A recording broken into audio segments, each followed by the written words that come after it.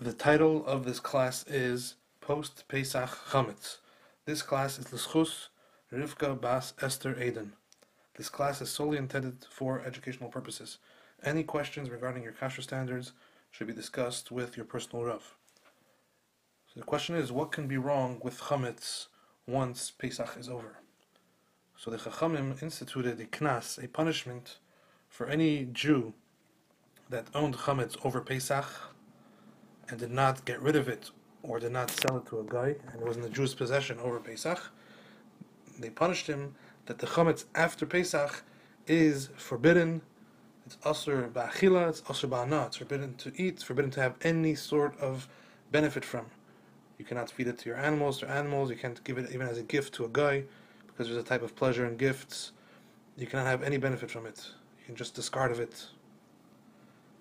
Now, this is whether the Jew knew about this chametz or didn't know about this chametz, whether he owned it for only a few hours during Pesach or for the entire Pesach. If the chametz was owned by a Jew during Pesach, it is forbidden to eat, forbidden to have any type of benefit from it. The isser to eat chametz that was over Lava Pesach, that was owned by a Jew during Pesach, applies whether the chametz was forbidden to be owned rabbinically, midrabanan, or if it was forbidden to be owned midaraisa, or biblically. Either way, it is forbidden to be eaten. However, if it was forbidden to own the chametz on a rabbinical level, midrabanan, then the chametz after Pesach is mutar ba'ana. You're allowed to have a benefit from this chametz after Pesach. But if it was asur midaraisa, if it was forbidden biblically to own this chametz, then the chametz is asur both ba'achila, both ba'ana. You can't eat it, and you can't have any benefit from it. The size of the chametz is, even if it was less than a kazayis, it's forbidden to eat it. And even if it was batal b'shishim, even if it was 1 in 1,000, if it had a significant influence on the taste of the food, it is not batal, and a person is forbidden to eat this food. Now, since this is a isur d'Rabbanan, the rule is that whenever there's something d'Rabbanan, we say safek d'Rabbanan l'kula. If we have a doubt in matters of the isur d'Rabbanan, we are lenient, and we lean towards the sides of leniency. So a person may say, based on that if they are not sure whether chametz was owned by a Jew or not, then you could be lenient and eat it, because you could assume that it wasn't owned by a Jew. And in theory, that approach is correct.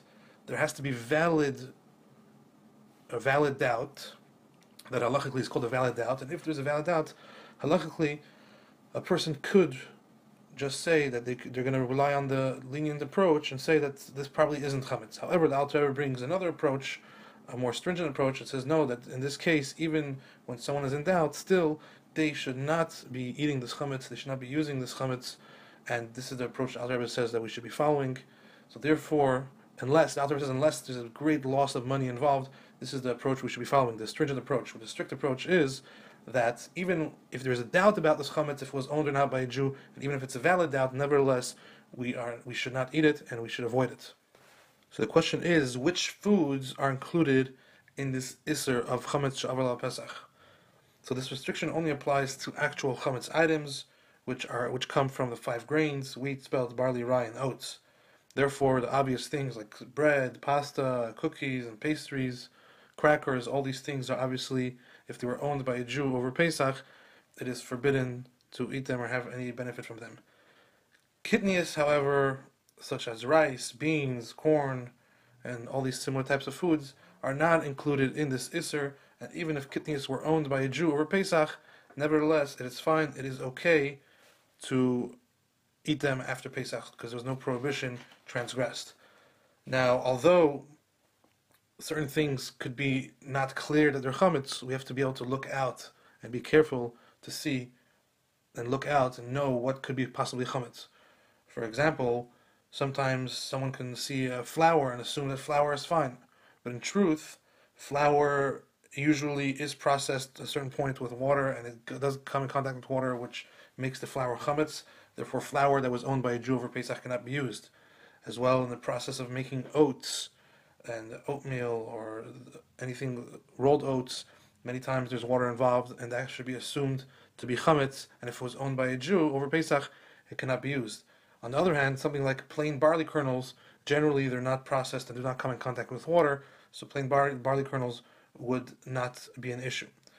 The question comes up regarding vinegar. So vinegar, there's different types of vinegar. Something called malt vinegar is obviously chametz because malt comes from barley, and barley obviously is chametz, and the way it's processed will be chametz. So malt vinegar would not be allowed to be bought or used if it was owned by a Jew over Pesach. However, vinegars like wine vinegar or apple cider vinegar could be assumed that they're not coming from any chametzic source because they're coming from a different source. If something is just labeled plain white vinegar, or if there's a product that has white vinegar in it, like ketchup, mustard, mayonnaise, pickles, olives, so then it really depends where the person lives. In the USA, the biggest majority of white vinegar is produced from corn because it's the cheapest grain here, and therefore a person it's okay for a person to eat anything with vinegar or buy vinegar if it was, even though it was owned by a Jew or Pesach, because it's not considered chametz avar Pesach. However, in places like Europe, the majority of vinegar could be actually chametz coming from wheat starch, so therefore that would be a problem. Obviously, any whiskey, alcohol, hard alcohol, beer that comes from grains would be considered chametz, and if it was owned by a Jew or Pesach, a person cannot eat it or benefit from it. So practically, how does that apply to us practically? So if someone's buying their items from a Jewish-owned store, so they have to make sure the store was sold their chametz properly. Now, usually people can find out if it's a local store. They can find out from the local rabbanim if a store sold their chametz or not. However, we're talking about bigger stores. There are many stores out there that either are owned, significantly owned by Yidden, or if not that, the distributors are Yidden. So I'll explain that. If many stores out there, many chain stores, it could be many of the shareholders are Jews.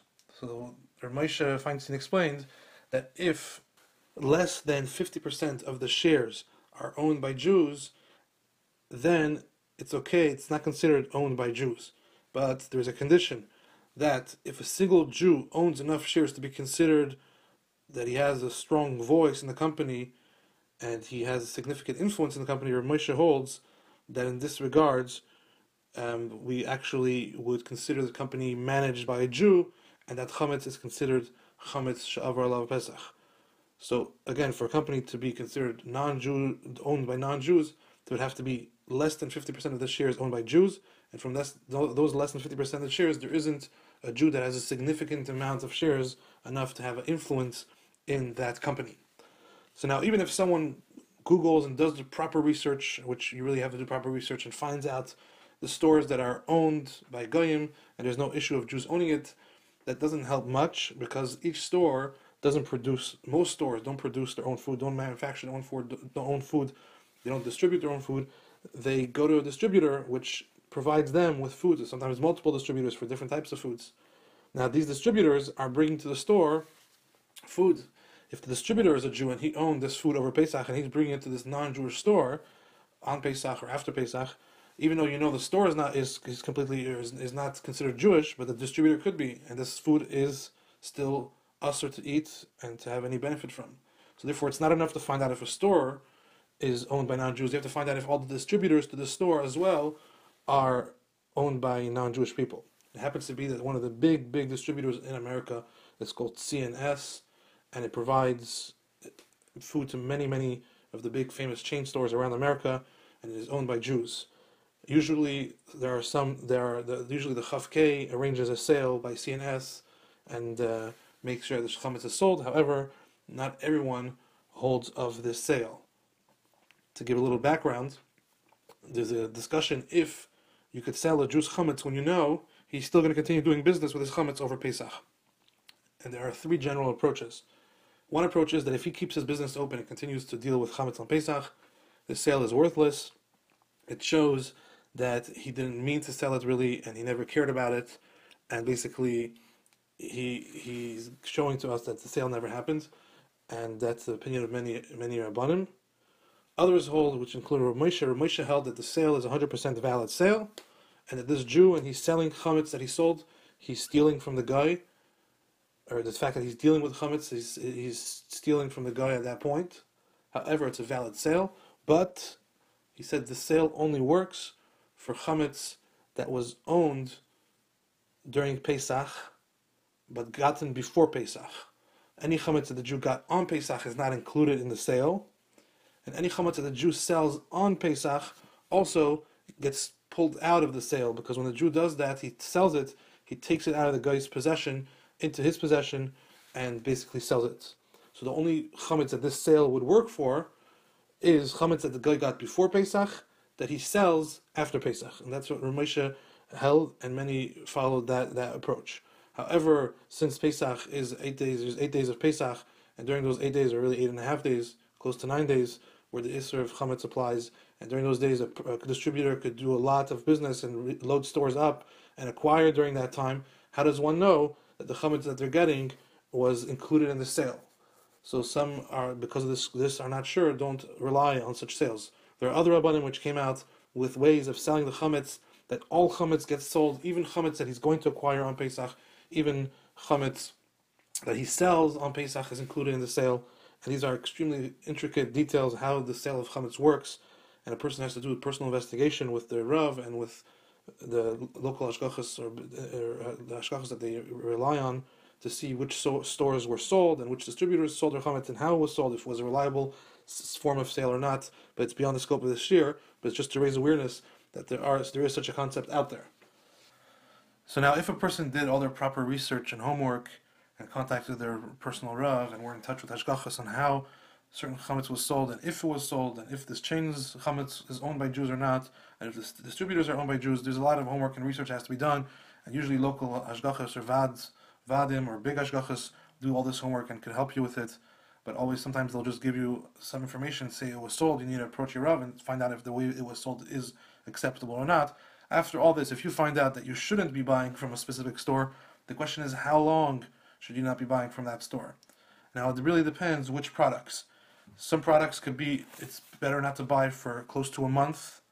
Some say, as just an easy way to remember, around Lag BaOmer time, things that have shelf life, like cereal, or things that could be canned, or cookies. These things could last sometimes on the shelf for a while, till they turn around. And even when they turn around, there's many times replenishing it from the warehouse, and it was in the warehouse also during Pesach. Or so you have to usually wait about a month for anything that has shelf life.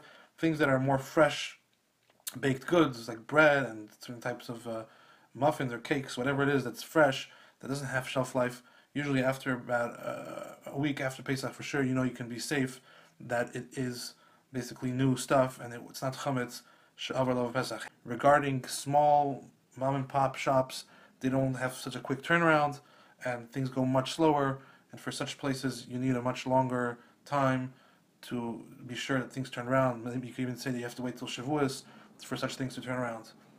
It happens to be right now with Corona, a place like Restaurant Depot, since most restaurants are not functioning properly, it actually has a very slow turnaround, and you have to wait much longer. And again, it could be closer to Shavuos time to be sure that all the products had a full turnaround and it's new products now on the shelves.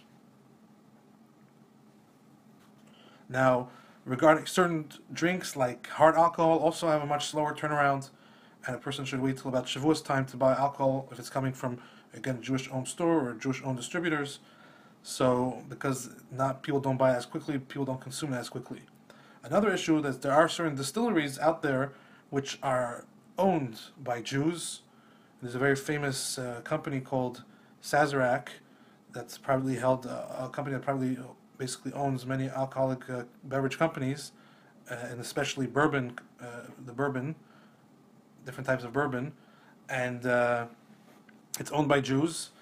Now, it happens to be lately, people, hashgachas or rabbanim, have been arranging sales with this company, but the bourbon it's producing was aged and produced before the sale, many years ago, and it's still now being bottled. So a person has to be careful to make sure that when they're buying hard liquor, not just that the store owner is not Jewish, not just that the distributor is not Jewish, but that the owner of the actual liquor company is not Jewish. And even if they're selling their chametz, it could be the batch is was aged, and back then they weren't selling their chametz, and is now forbidden for one to eat or benefits from such a product. There's some general background. Now, if someone did buy by mistake from a store where they're not supposed to be buying and they know that basically they know that this is a problematic item, there's machlekes if you could return it.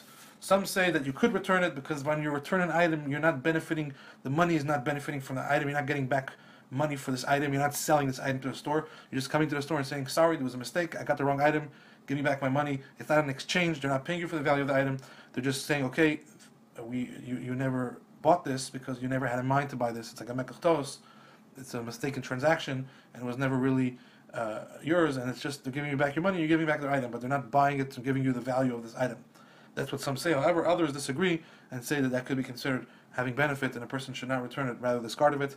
Obviously, as in everything else, a person should ask their personal Rav how to go about. Now, to address one of the questions that was posted with the shir is, can one buy cornflakes or Rice Krispies when they're shopping? So if they're in a store, that could be problematic for Chametz Sha'avar Lav Pesach. So many times cornflakes and Rice Krispies could have malt in them, and malt comes from barley, and even though it could be a very small amount, it's usually more than shishim, more than the ratio of 1 to 60. It's not batal b'shishim. As we spoke, even if it was more than the ratio 1 to 60, it would still be a problem. So a person needs to look out and see if there's any malt in the cereal, to see if there's any chametz in it. A person has to be extra careful again in all the ingredients and anything that they're buying, if they're buying in a problematic store, to see if there's any potential problem of chametz.